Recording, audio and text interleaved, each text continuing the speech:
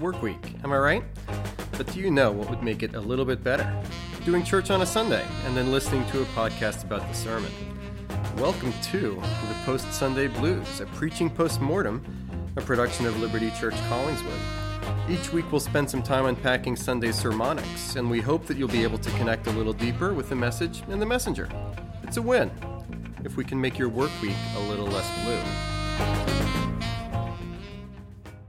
House lights down. Welcome to the Post-Sunday Blues, a preaching post-mortem. I am Jim Anger in the host chair with my good friend, the very right Reverend Eric Mitchell, who preached this past Sunday. Eric, how are you? What's up, Dr. Anger? Doing well, my friend. Good to be back in the studio. There we go. So Eric and I are both listening to the Rise and Fall of Mars Hill podcasts. I think I just finished right before I came over here the final episode. Oh, nice. And Eric, I think we should take a page. My plan is for this to be a 3-hour podcast, so I hope you have a drink and have gone to the bathroom because it's gonna take a while from here. We are one take 3 hours. Are you ready? Yeah, every one of these is now going to be 2.5 hours long at least. I love it. Yeah, everybody knows that they shouldn't go long either in podcasting or preaching, but then also everybody believes that they're the exception to the rule. Absolutely. Like this applies to everybody else except me, which probably has a Mars Hill application or two there as well, but that is a different podcast. So at Liberty Collingswood this past Sunday, we were in our Advent sermon series from the nativity story of Jesus of Nazareth from the opening chapters of the Gospel of Matthew. And Eric preached a great sermon from the second part of Matthew chapter 1. So Eric, as we call it Stormy Monday a little bit here, even though we're recording on a Tuesday, what was going on in the background? Take us backstage. Yeah, man. As I was starting to think and research and read about this passage, I think one of the things that struck me, and I actually didn't talk about this a whole lot in the sermon. That's why we're here. Yeah, was thinking about Joseph and Mary's own loneliness and isolation. I hinted at it a little bit at one point with when I mentioned that hey, can think about the courage it took for Joseph, right? To accept this, to obey, to make this choice. Yeah, for sure. For this teenage girl that he was engaged to, who was pregnant. But yeah, I imagine that there was some loneliness and isolation in their life, some cut off from relationship and that kind of thing. And that really struck me. And again, I ended up not going there, but that was actually sort of what got me started thinking about, the idea of loneliness and isolation. Mm-hmm. That was kind of where I lingered for the week or so that I was working on this sermon, and sort of became the thing that I really was burdened to talk about and to communicate was that, hey, we feel this way. We've experienced these feelings, but God hasn't abandoned us. Was really my big takeaway. But yeah, I kind of started with just meditating and thinking a little bit about Joseph and Mary in a very practical, not practical sense, but a very trying to see them as real human beings and what that would have felt like, and kind of going from there. So that was kind of the impetus and where I was kind of headed. Yeah, I like that. They're not just flannel graphs or action figures in a nativity set, but they're actually real people. Yeah, I like that, Eric. And my plan is to double click on that a little bit more in the muddying the water section that's coming up. But it sounds very Advent-y, what you were just describing. Yeah. And so with the sermon for this past Sunday, I think it was the great Baptist preacher Charles Spurgeon, who apparently, as he would step, he was in one of those turret pulpits in London, and I forget exactly what apparently every step that he took up into the pulpit, he would say something like, I believe in the Holy Spirit, I believe in the Holy Spirit, I believe in the Holy Spirit. So as you were scaling the 30-foot turret here at Holy Trinity, what were you excited or burdened that you would be hoping that God would do in the hearers as you came to deliver this message? Yeah, I don't have a liturgy as I ascend there's maybe 4 stairs, maybe, or something like that. I've never thought about that. Maybe we should come up with one. John, Paul, George, and Ringo. Yeah. Yes, exactly. We've been listening and watching the Peter Jackson Beatles extravaganza. Go on, Eric. Yeah. Peter Jackson, not concise. Also, the exception to the rule in his own mind. Yeah, no, yeah. Again, that idea of like God has not abandoned you; He meets us in our loneliness and isolation. That was really the main thing that I wanted to get across. And I think, yeah, and not that I had this thought consciously as I was literally walking up the stairs, but I did really want people to feel and to know and to walk out of the room with a thought in their head that like, hey, I'm not alone. Yeah. With these feelings that I have experienced in the last 21 months, or maybe I'm still experiencing, like I'm not the only one. I'm not alone. Right.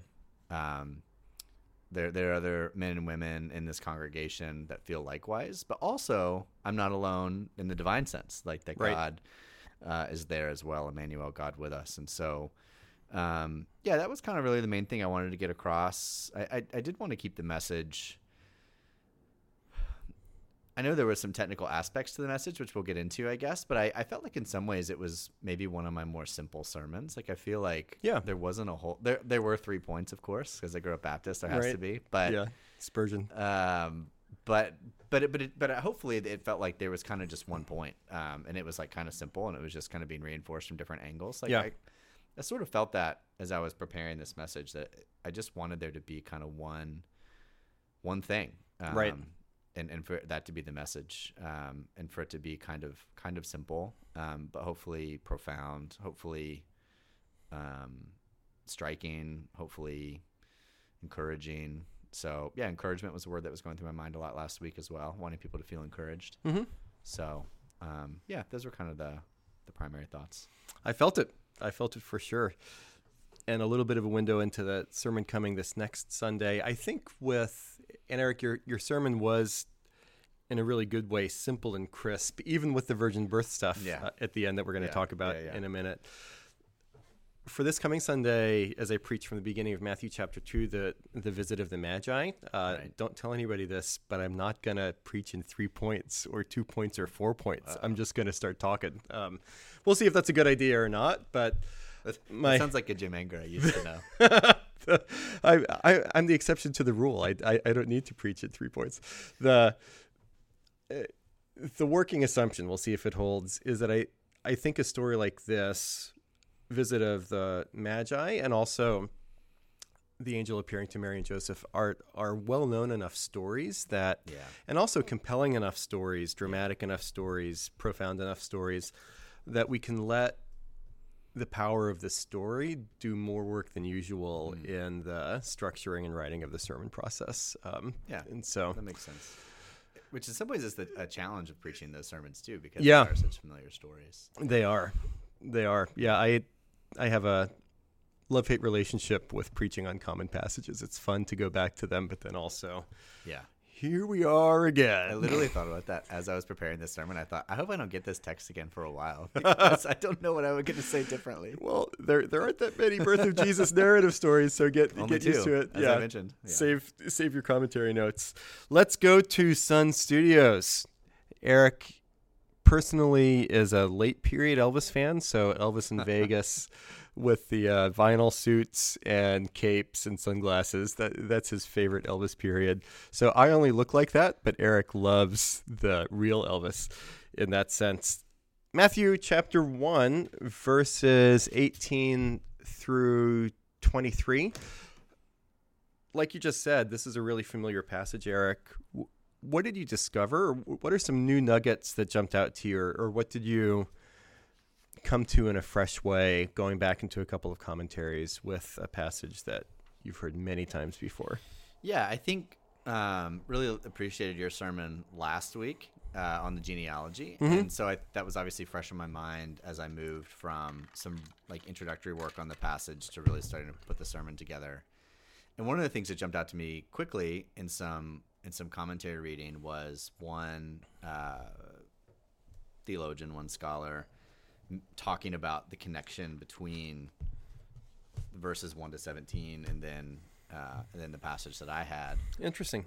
And the fact that it's not like the genealogy was done and then this is a like closed scene, something completely different and like not connected, but they're very intertwined, and they're like this story and it being from Joseph's perspective is immediately following genealogy for a very specific reason, for a very specific purpose, to solve that Yeah. genealogical problem. Right. Which I thought was really intriguing. I had never heard that before. I never thought about that before. But again, even reflecting on your own sermon and on the genealogy and having that fresh on the mind, that made a lot of sense. There was this particular commentator actually said that in the first words there, Yeah. where in the ESV it says, "Now the birth of Jesus Christ took place in this way," that word "birth" you actually could translate as genealogy. Right. And so you could even basically say this is almost like a story that expounds and explains, and is like almost like a second genealogy to go along with the first 17 verses. So I thought that was kind of interesting. I didn't really get into that technical point. Yeah, I don't think I knew that. Yeah, But that is really interesting. Most, I think, readers of Matthew, this includes me at a popular level, Yeah. you just kind of you skim through at best the genealogy sure, and yeah. then get to the story at the end of the chapter. Yeah. Same is true if you read through like Genesis, and some of the other parts of the Bible. There's just long genealogical sections. Yeah. When your Bible reading plan gets there, you finish quicker. Oh yeah, it's like sweet. It's a light day. Yeah. And nobody knows how to pronounce any of those names out loud because you say them in your head one way. Right. Yeah. You hope you never have to read it out loud. That's true. Yeah. So that was an interesting part of the passage. That was kind of a big thing that was on my mind. The connection with the genealogy. Obviously, like one of the highlights of or themes of Matthew, I guess one of the characteristics of the Gospel of Matthew is in these first chapters his Old Testament allusions and Old Testament quotes and these prophecies that he brings in. And this was the first one that was here in my passage, right? But then you're going to get in. There's more. I mean, chapter 2 especially, but even through chapter 4, there's a slew of them where it talks about, hey, this was to fulfill what was spoken by the prophet, and there's that right. There's kind of that refrain, and so there's a lot there. It was I love those Old Testament allusions and quotes are really, really interesting. There's a lot of interesting intertextuality. Yeah, there's a lot of stuff you could like dig into there, like. What hermeneutic is the New Testament writer using here? Yes, and all that kind of fun stuff. New Testament use of the Old Testament. Books written on that, but obviously a little bit too much to get into. Obviously, I mentioned the Isaiah passage because you can't not there. Yep. And even the allusion that I mentioned there as well to the Psalms, but yeah, there's so much like regarding Israel, exile, the intertestamental period where there is no canonical scripture written.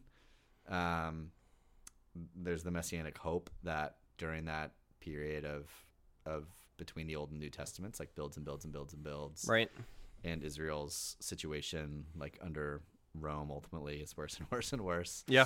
And there's so much there, and it's so rich. And but again, like something that how much Old Testament / New Testament history and like hermeneutics can you get into?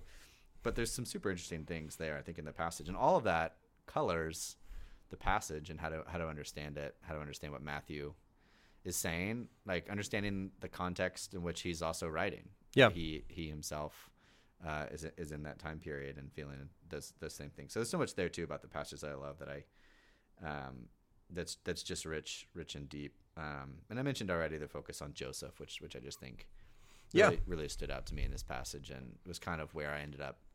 Obviously, using the fathers as kind of the different points to the sermon. That was kind of where I ultimately landed, and didn't spend as much time in the Old Testament allusions and quotes, even though there's a lot of fun stuff there. So.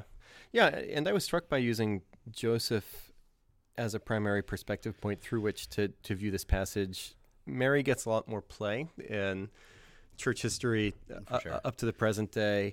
Was it a specific mention or sentence by a commentator that caught your eye with Joseph, or was it more just overall looking at the passage and saying, hey, there's a lot of Joseph here, and we don't normally focus on him as much? I thought it was a fresh way of dealing with the passage. Yeah, it's a good question. I think I'm trying to think if there was a specific one. I know I did listen to a couple of sermons in preparation. One was a Keller sermon. He may have mentioned it, though I don't remember. Mm-hmm. The other one was a J. Ligon Duncan sermon. No. And he may have mentioned it. I don't remember, to be honest. Neither one of them structured their sermons around that. But yeah. But I think that I'm changing my name to J. Camel Anger. There you go. That's my. It's my new thing. But the Branding. the genealogical problem, I think, was that combined with, here the angel comes to Joseph and tells him, in Luke the angel goes to Mary. Mm-hmm. I guess we would say like both happened. It's Right. just a different perspective. Yeah. But yeah, I mentioned too in the sermon that Luke, and the stories there are the ones that get read more often. They're the ones that again, Yeah. like the stable, Charlie the Brown Christmas special. yeah, the shepherds, the choir of angels, all that. Obviously, you'll get to the Magi. That's in Matthew, but yeah, you have the angel coming. You have Mary. You have her song. You have Elizabeth, her cousin, and all of that. John the Baptist, more prominent there in the first couple. Yeah, it's a of much chapters. larger cast of characters, even. Yeah, and so there's just so much more there, and then so it's interesting that even though it's shorter, it comes. The angel comes to Joseph. It's a little more focused on him, what he did, on him accepting responsibility for this adopted boy, whereas in Mary, or in Luke, Mary is the one that says, like, hey, I accept this challenge, like your will be done, sort of a thing. Yeah. So I don't know. It was just kind of, I guess it was just all those things together. I just thought it was interesting, especially because Joseph is sort of a unique character. Like we don't know what happens to him. Like he just kind of disappears. Probably older, right, than Mary substantially. Yeah, I would assume so. I guess we don't really know how much, but most likely at least a decent chunk older. But when Jesus gets to the cross, he's not old. Right. Mary wouldn't have been, let's say Jesus is in his mid-30s. Mary may have only been 50. Yep. Right. She was probably a young teenager, and so you'd think Joseph would have still been around, but who knows what happened. So he's kind of a mysterious character anyway. So it's kind of interesting that this is one of the few windows in to him that we get in the scriptures, really. Yeah. Where have you gone, Joseph DiMaggio? And with the Joseph perspective and focus here, Eric, that the problematizing aspect from Joseph's perspective of this whole thing is that the woman Mary, to whom he was betrothed, right, became with child. And so you talked about, I think for the first time in the history of Liberty Collingswood, the virgin birth. So Howlin' Wolves, we beg your patience as we do a little theology nerd corner here. And people that are watching live on YouTube will see what I'm doing right here. For those of you that are listening, I am passing a book to Eric right now. Eric, tell me what that book is. Well, it's black. It looks old. It smells a little old. It says The Virgin Birth of Christ by one J. Grisham Machen. So, Eric, what that is and it is old. About 20 years ago, I was at the Book Trader on 2nd Street in Old City in Philadelphia. I haven't been over there in a while. Was in their religious section, and what Eric is holding right now is a first printing from 1930 of a book by the founder of the seminary that I went to, Westminster Seminary, a guy named J. Gresham Machen, which is, I think, to date, at least since the early 20th century, the longest single treatment in defense of the virgin birth. How many pages are you seeing there? Looks like it's going to be just a hair over 400. 400. Yep, just a little over 400, including notes. There we go, and that's in like old time booky font, which is beautiful. It's not a picture book. So that book was written in 1930. A little bit of historical context. Eric, in a couple recent sermons, I've mentioned the fundamentalist modernist controversy. Right. And the virgin birth was a part of that. I'm not going to go back and talk about fundamentalist controversy and in broad strokes, but one of the things contested in the church was whether or not Jesus was conceived virginally in Mary. A couple years before that, there's something called the Auburn Affirmation, where a group of pastors in the Northern Presbyterian Church signed off on a statement that said it's okay if you're to be a pastor in the Presbyterian Church if you don't believe in even if you don't believe in 5 things: the inerrancy of the Scriptures, the doctrine of the atonement, the resurrection of Jesus, the authenticity of Christ's miracles, and the virgin birth. So this 1930 book, The Virgin Birth of Christ, was in part a response to a lot of Presbyterian ministers, and it wasn't just within Presbyterianism at the time in the early 20th century, saying, why do we have to believe this stuff anymore? And I thought you gave a very nice little defense of a pretty wacky doctrine when we get right down to it. Yeah. Can I say, too, at the risk of putting my foot in my mouth, that I'm excited.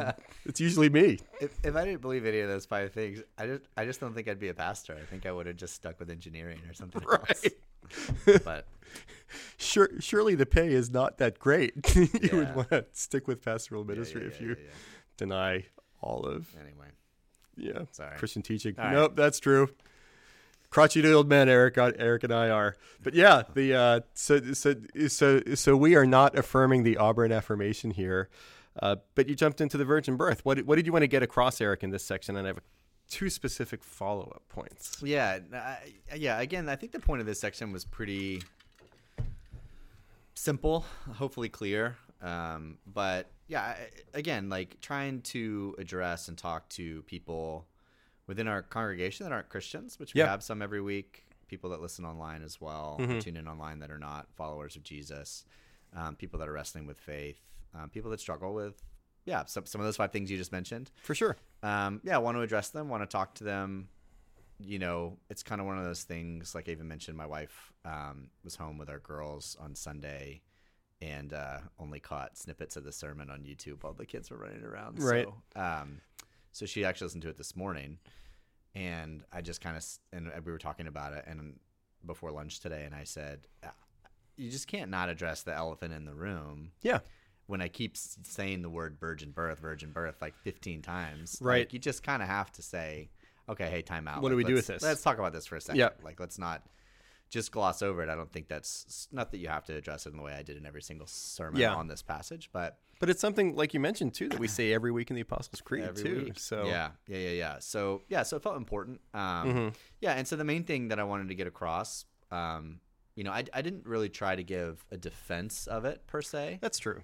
As much as I just wanted to say, I mean, I did in some ways, but I really just wanted to say, hey, if you want to diverge from this, and I didn't say this explicitly, but this was kind of the takeaway, I think. If you want to diverge from this, okay, but at least realize that you're going against the explicit teaching of Scripture. Yeah. So there are ways to get around that and different hermeneutical ideas and so on and so forth, and doctrines of Scripture that I don't adhere to, but you'd be going against the explicit teaching of Scripture, just the literal understanding of the text. You'd be going against church history for the most part, especially early creeds and Reformation creeds and confessions. Right. And you'd be having to do some finagling around the atonement and how that works. Yeah. Which again, I guess the Auburn affirmation, that's kind of interesting you bring that up, because the inerrancy of Scripture was there, virgin birth was there, and atonement was there. They're all connected. Yeah, and so if you're going to keep pulling that thread, domino. Yeah. So I kind of just wanted to say, hey, like let's not. I use the word, let's not shrug this off and say like, that's kind of silly. Maybe Scripture's wrong there. Like, if you there's a thread to pull. Yeah. So I kind of just wanted to make the point of, hey, no, this actually is a really important doctrine. It's not just a wacky, antiquated, like pre-modern goof that's just been in this book for 2,000 years, but it's something that we should take seriously, even if it's difficult, even if it is mysterious, even if it, to use like a theological word that's always fun to say, incomprehensible. Right. Yeah. We believe it, even though we can't fully grasp it. So that was kind of the main thing I wanted to get across, and hopefully talk, with folks in the room that might be wrestling with that, and not talk at them, because again, I do recognize that it's difficult. Like, I have never met someone in person who says that they were born of a virgin. I've never met a woman who has said that she had a child, without having sex. In episode 1 of Star Wars, do you remember when Luke's mom was asked when Anakin's dad or mom was asked who's the father? Do you remember what Shmi Skywalker said? These are the movies you told everybody like 2 weeks ago not to watch, right? They're horrible. In part for this line, Shmi Skywalker said, There is no father.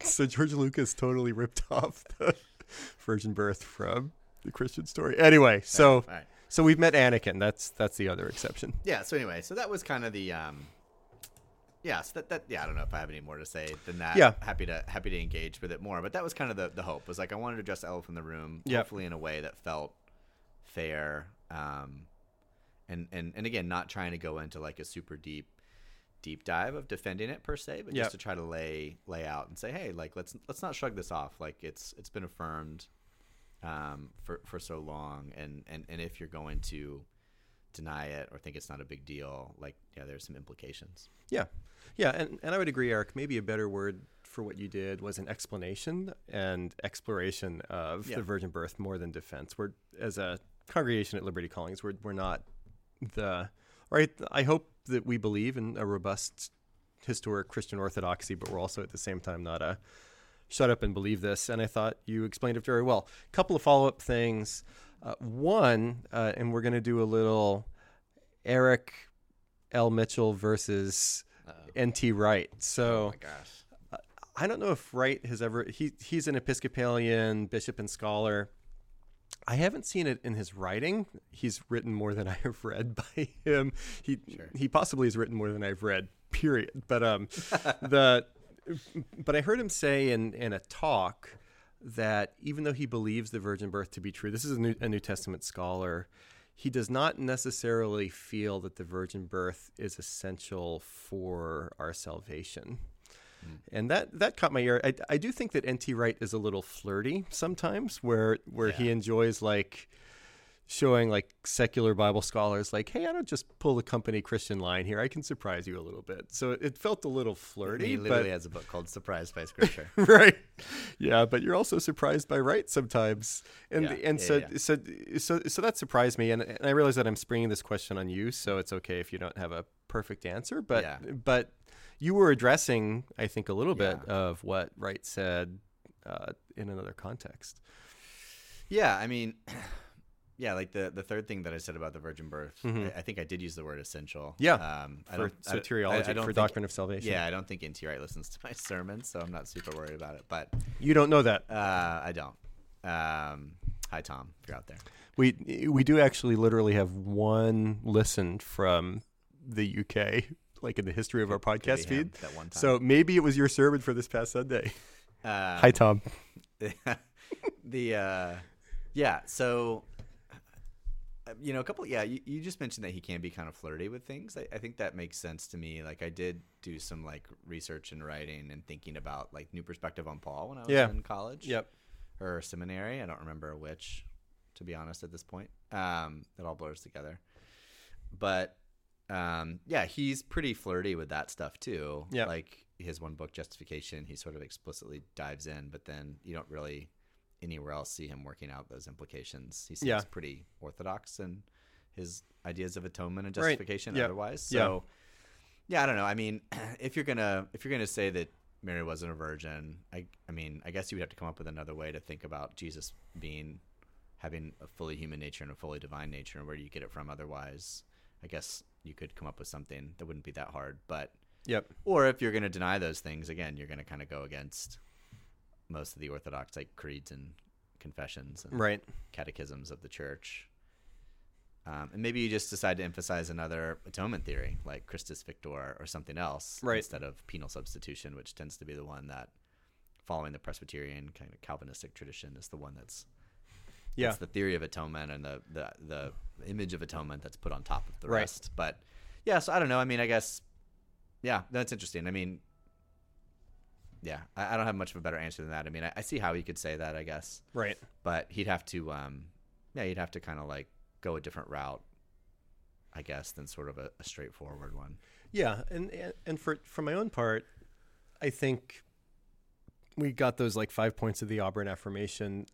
I could see how the virgin birth is not quite as essential, perhaps, as substitutionary atonement, as the inerrancy of Scripture or something like that, the resurrection of Christ. But then at the same time, my feeling is that it was a little bit of like what you can call an unfalsifiable argument where like if he's saying like, God didn't have to do it this way for Jesus to die for our sins, the answer to that is always of course. Like he could have done it. I mean, Jesus could have come from a horse. I mean, probably not, but I don't mean to be irreverent about that. But like if there had been a different plan of salvation from the God of the universe, right, that would have been revealed to us in the scripture in the same way, we would have been obligated to believe that story and that history and not another one. So it's a little bit of like a sure, but anyway, I do think we're on much safer ground, Eric, to go in the direction that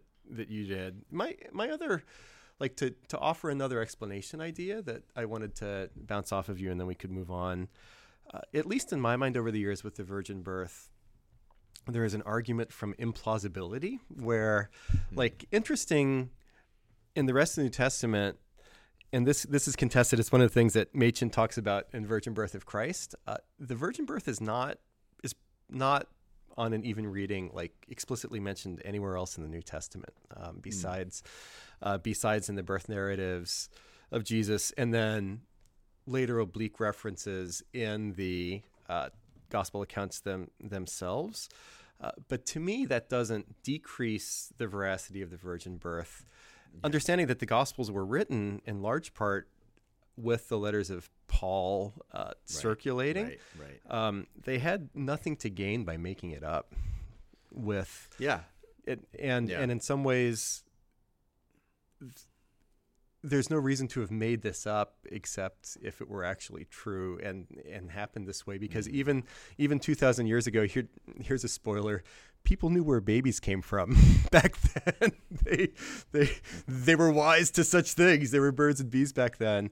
And so the New Testament, or Matthew and Luke, must have written the account of Jesus' birth knowing that the virgin birth would have stretched credibility. Yeah. And even going back into the Old Testament,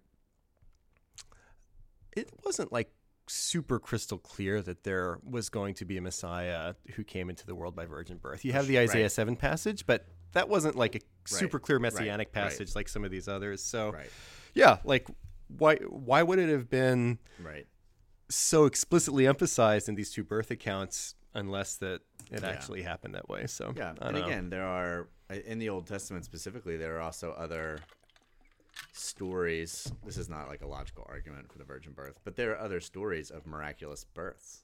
True. You have Sarah, which I don't remember if you touched on that really in the genealogy part. I didn't. Sarah, no. But you have Sarah who got pregnant and gave birth to a baby at 90 when her husband was 100. Right. Like, that's insane. Yeah.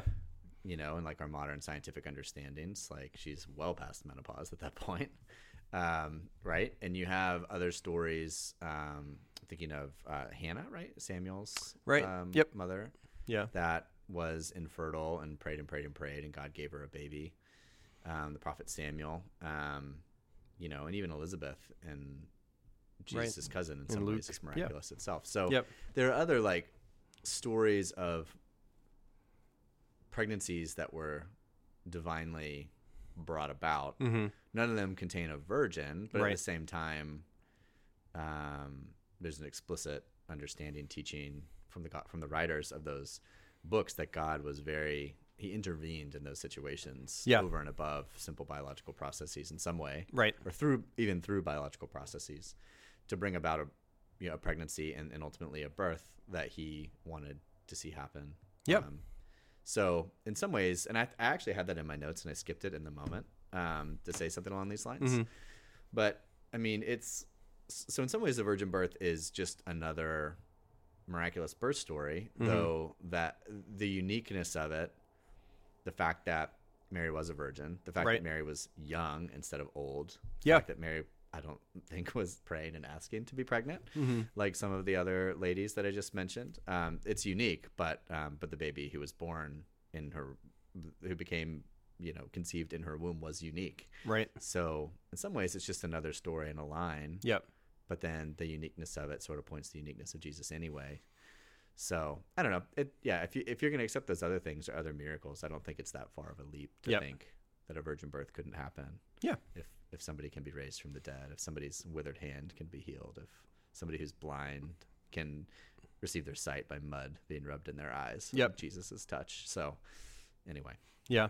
And my last thing there would be simply to say this is not an embarrassment related to the Christian story, but it's part of the glory of it, that this is a supernatural religion that we're a part of. We're not just speculating endlessly with our own ideas, but God has intervened in a supernatural way repeatedly in history and climactically in Jesus. Good stuff. Do you have anything else about the virgin birth? No, we can move on. But Where do babies come from, Eric? let me give you an illustration. Okay. No, I'm just kidding. I will say one thing that I didn't say in the sermon. This is jumping ahead a little bit, I guess, the guitar slim pickings, but because it would have been a terrible quote, and I didn't want to say it without giving credit. In the Tim Keller sermon that I listened to, Yeah. Tim Keller, if you've ever listened to many of his sermons, I know you have, Jim. I'm talking to the audience here. Pastor in New York. He does not tell a lot of jokes, and usually True. And usually his jokes are very delivered very plainly. Yeah, they're like NPR jokes. Yeah, and so it's not, you don't even hear chuckles in the room or anything.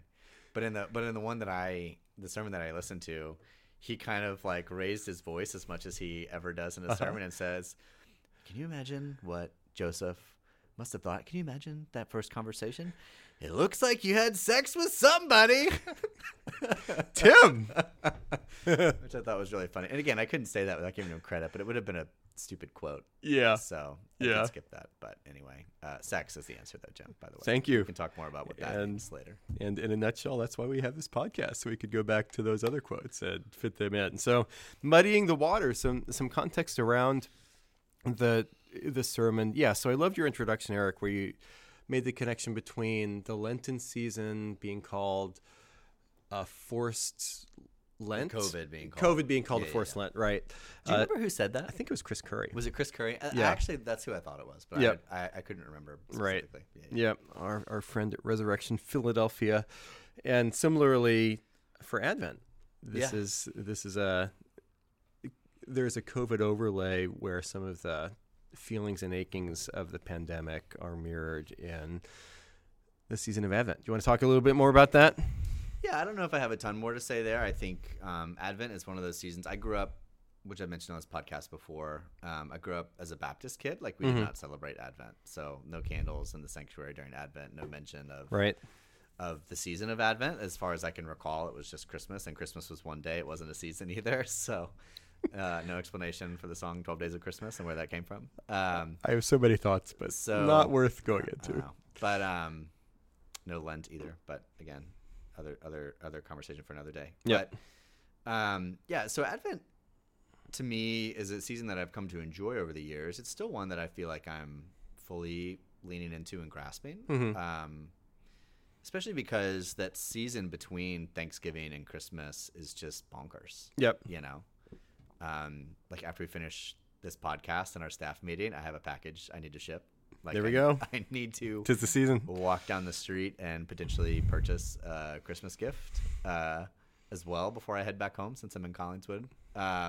So it's such a crazy season with family obligations, like choir things and children's things, and not to mention sports and all the normal crazy chaos. So it's such a nuts season that I think the liturgical season of Advent, how it should feel, what it is, what it means practically, can be lost, even though again we do devotionals every year, right? We put some of those things out, we try to build in some things, but it's still one that can be lost. So anyway, I guess for me, it just struck me again with this passage, thinking about the concept of loneliness and isolation and that longing for relationship. It's just this is how God's ancient people felt, waiting for the Messiah. And that's the feeling of Advent, which is not something I've really thought about, even though we'll talk about, it's a season of hopeful waiting, for the birth of Jesus or whatever. Yep. But that loneliness and isolation of exile, waiting for one to come and to restore relationship, to set things right, is the feeling of Advent, and a feeling, again, that I think we felt a lot during COVID. I certainly did. So, I don't think I have a lot more to say there, but it just kind of struck me as an interesting parallel. Yeah, I think that really connected. One thing to ask from what you said, Eric, and for listeners, so And this is the first time that I've actually had a conversation with Eric in months. We don't talk to each other. We just, work in parallel with one another at church occasionally. No, that's not true. We spend a lot of time together, and it's one of the regular rhythms at Liberty Collingswood. Eric, you and I, we ask, how can we pray for you? And we spend some time praying for each other. One thing that caught my ear was you mentioned lost relationships during pandemic, and I don't recall the two of us thinking about that. So feel free to tell me more, or or just speak in general terms. Where did that come from? Yeah. This was there was a portion of my sermon process where I went back to, this is going to be pulling the curtain way back here. Here we go. But Jim, you'll remember that a month-ish ago we had a Liberty Network pastors. I was wondering if that was connected to that. Yeah. Cohort gathering where we gathered at Liberty Church Fairmount, and there was maybe a dozen of us in the room, and Steve Huber, the director of Liberty Network, shared on the idea of friendship. And one of the questions that was in his lesson, it was really a discussion, not really like a talk per se, but was the idea of what regarding friendship is what where have you lost friendship, or like where are you mourning friendship right now, whether from I forget the words he used. It was either because of betrayal or because of maybe just moving. That's not the word he used. It was a better word. But people moving on one way or another. Yeah, people that have like left. You don't live in the same town anymore. Just distance. Yeah, or people leaving churches, or yeah. So family stuff. Yeah. So there was a part of that where at one point in my sermon process there was not only the loneliness and isolation of exile, but like the whole idea of God hasn't abandoned us. I almost thought about putting some of that in there. Feeling abandoned relationally as well. I decided to cut it out because of time constraints, and as well, it just didn't fit. As I was typing it, and even as I went back to it a couple times and tried to make it work, it felt like it was a little too tangential. Mm-hmm. I couldn't make it work. Yeah. I mean, I don't want to get into the specifics of that in my own life, but I think that at least not on a public podcast, Jim, we can talk more later. Obviously, but I think in the last 21 months there have been, due to just the polarization culturally, politically, that we all feel. I mean, there have been some relationships that have been hurt that do feel lost. Yeah. And I wouldn't say that I don't feel betrayed by anybody. That was the word that Steve used in his notes, but I wouldn't use that word. Right. But there is some loss. Yeah. And that adds to loneliness and isolation, especially if you're already feeling that way, and then maybe some relationships that you have relied on disappear, even if they're still geographically nearby. Right. That's a different pain and a different feeling of loss. So there is some of that for me in the last 21 months, for sure. Not tons by any stretch, but there is some. And so I threw that in there. Or I left that in there, I should almost say, even though I had pulled it out of some other parts of like the introduction and conclusion. Yeah. Yeah. Yeah.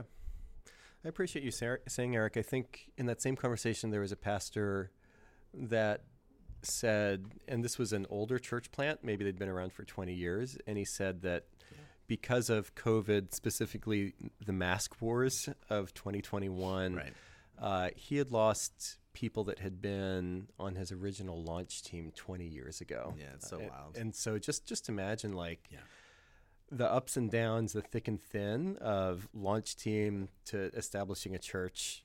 2 decades later, the bridge too far is, I don't know what side of the aisle they were on it, but one way or another, hey, I'm not going to be cajoled into doing one thing or another with a face covering, which is just bonkers. But that's pastoral reality. I think the pastoral challenge is, for me, and not just for pastors.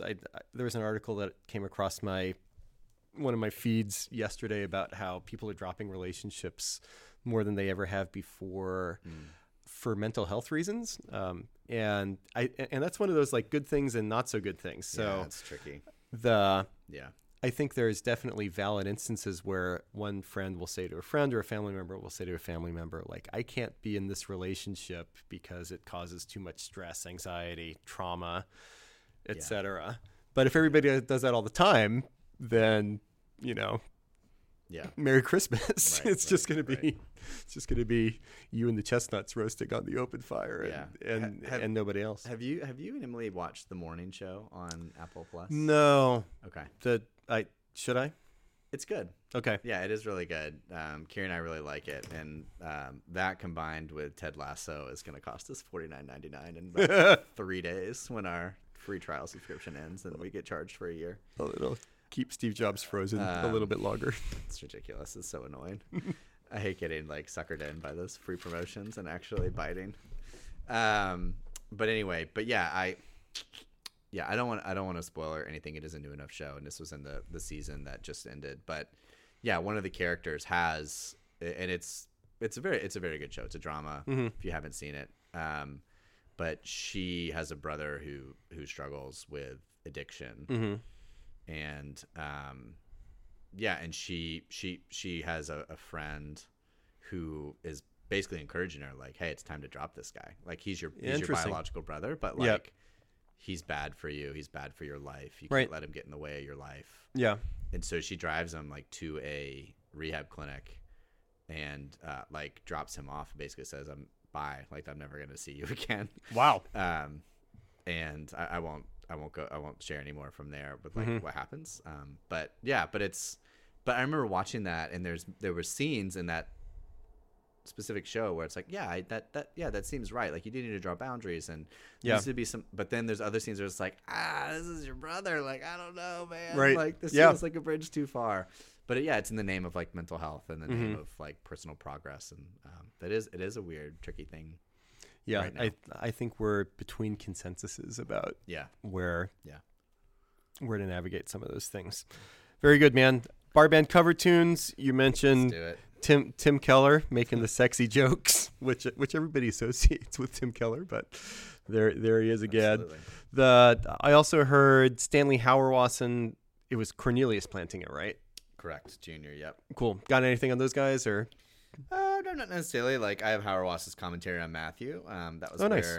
So that was where that came from. It's not necessarily the best commentary in the world, but it's like a nice, like, different perspective. Yeah. Not super exegetical, but more. But he digs in and covers some stuff in different ways. He's a retired Duke Divinity School guy. So that was where that quote came from. Plantinga, like that. That's from a book. And that was the quote about communion, about Advent and communion. Right.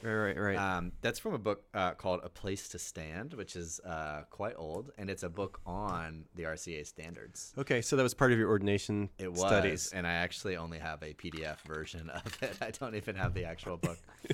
And it's like might be one in the book trader on like, Second and Chestnut.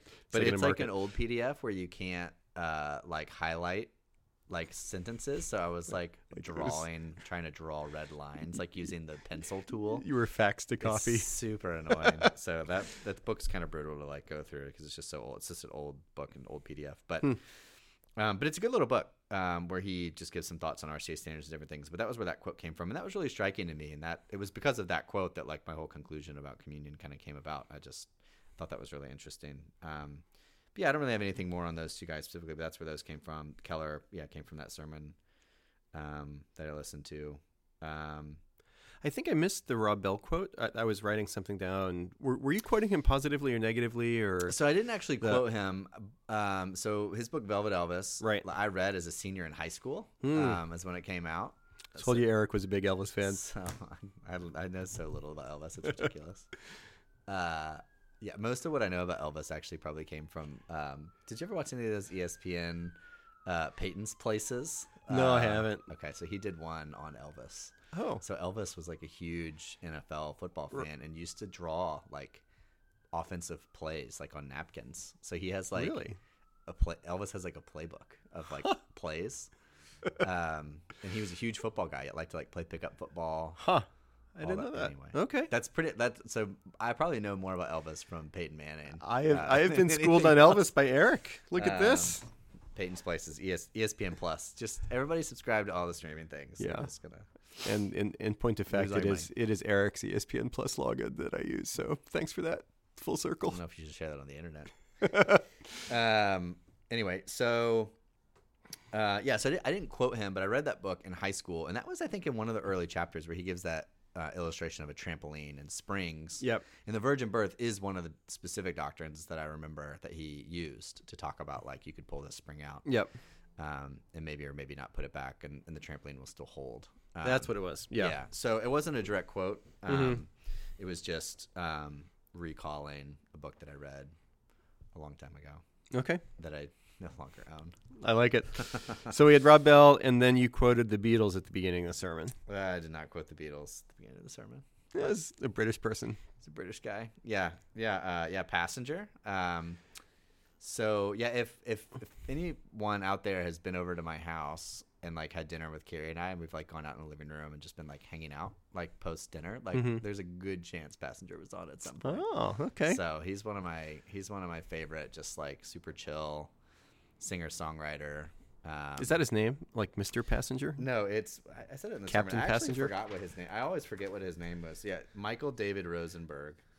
Gotcha. So he was part of I believe it was a duo. I don't even think it was a trio. I think it was a duo called Passenger. So it's the first Passenger album is him with another guy. It's like a band. Okay. But then like the other guy had like split, and he just kind of kept the stage name, even though it's like he's been solo for like 13 albums. Boss move. I like that. Well, that's my name. I'm just gonna keep it. So he's We're still Simon and Garfunkel minus Garfunkel.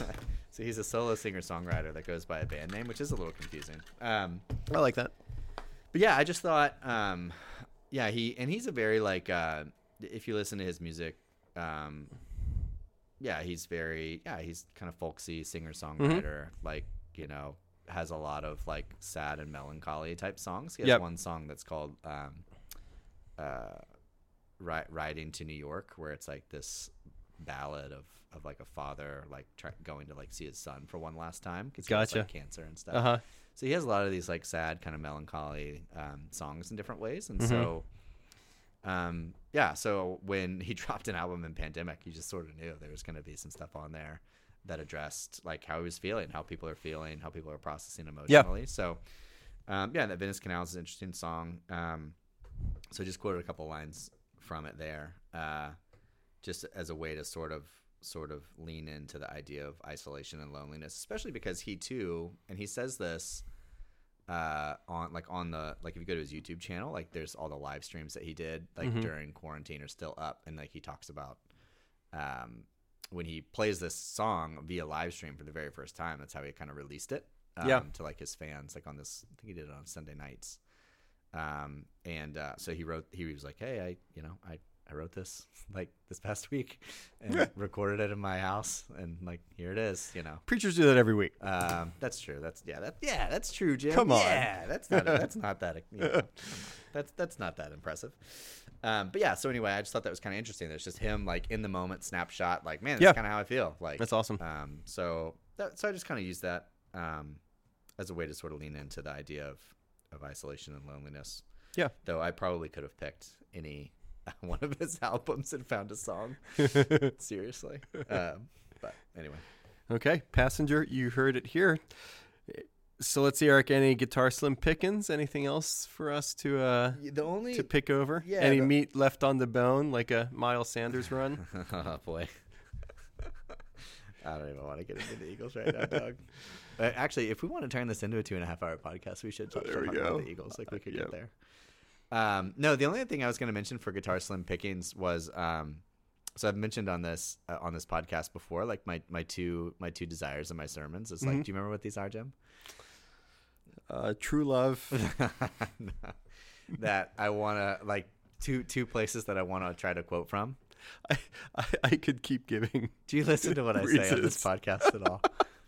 I do, but okay, I forgot. I'm sorry. So two things that I like to quote from in my sermons, and it's like a fun challenge in some ways. One is the RCA standards. That's right. So especially Belgic and Heidelberg. Yep. And then 2 is like any Nashville-based like singer-songwriter right. Yeah, band. Yep. So so I almost used instead of Passenger and his song Venice Canals, I almost used a Nashville-based guy named Andrew Ripp. He has a song called Back to Brooklyn that came out like during quarantine or just after quarantine, maybe that summer, as a single. And it's an interesting song that, if I remember the story right, he saw a Facebook post or an Instagram post of his sister-in-law who lives in Brooklyn. Mm-hmm. But during that first wave of COVID, obviously New York City just got clobbered. Right. And so she and I think her husband, I think she's married if I remember right, bailed and went to like a cabin like in the Adirondacks or something. But she had like a Facebook post or Instagram post about like, I don't know when I'm gonna see Brooklyn again, Yeah. Right. kind of a thing. Uh-huh. And so he wrote a song, and I won't like read the lyrics. I haven't pulled up here, but it's a similar thing where it's, you know, yeah, will I ever go back to Brooklyn? Will I ever get to say goodbye?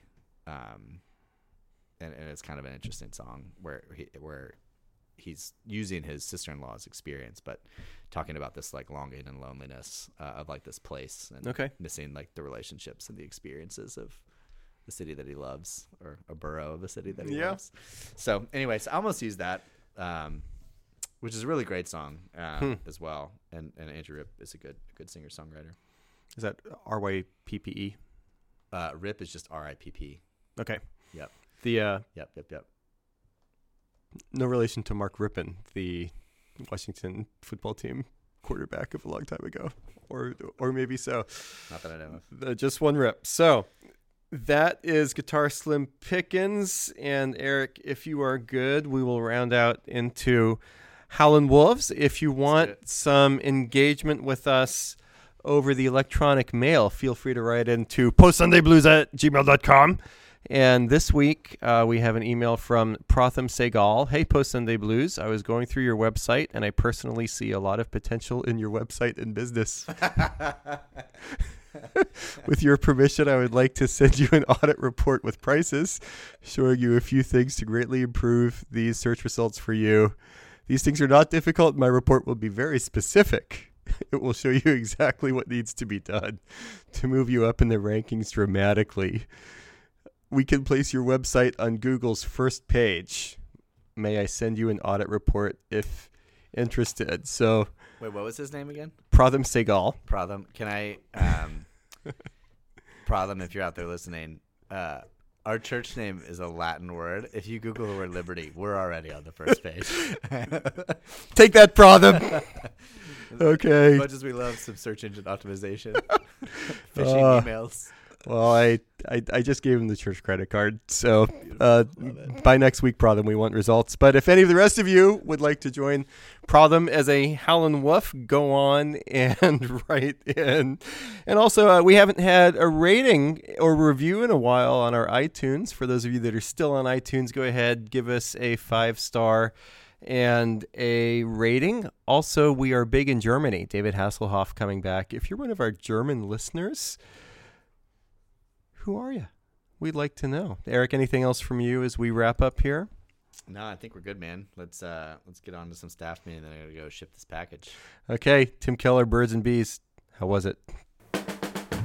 That was amazing. Thanks so much for joining us. This has been the Post Sunday Blues, a preaching post-mortem production of Liberty Collingswood.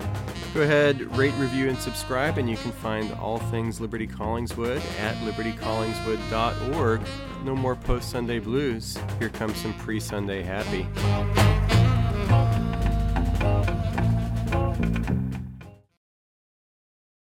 Well, why don't you keep talking? Bang, bang, Maxwell Silva.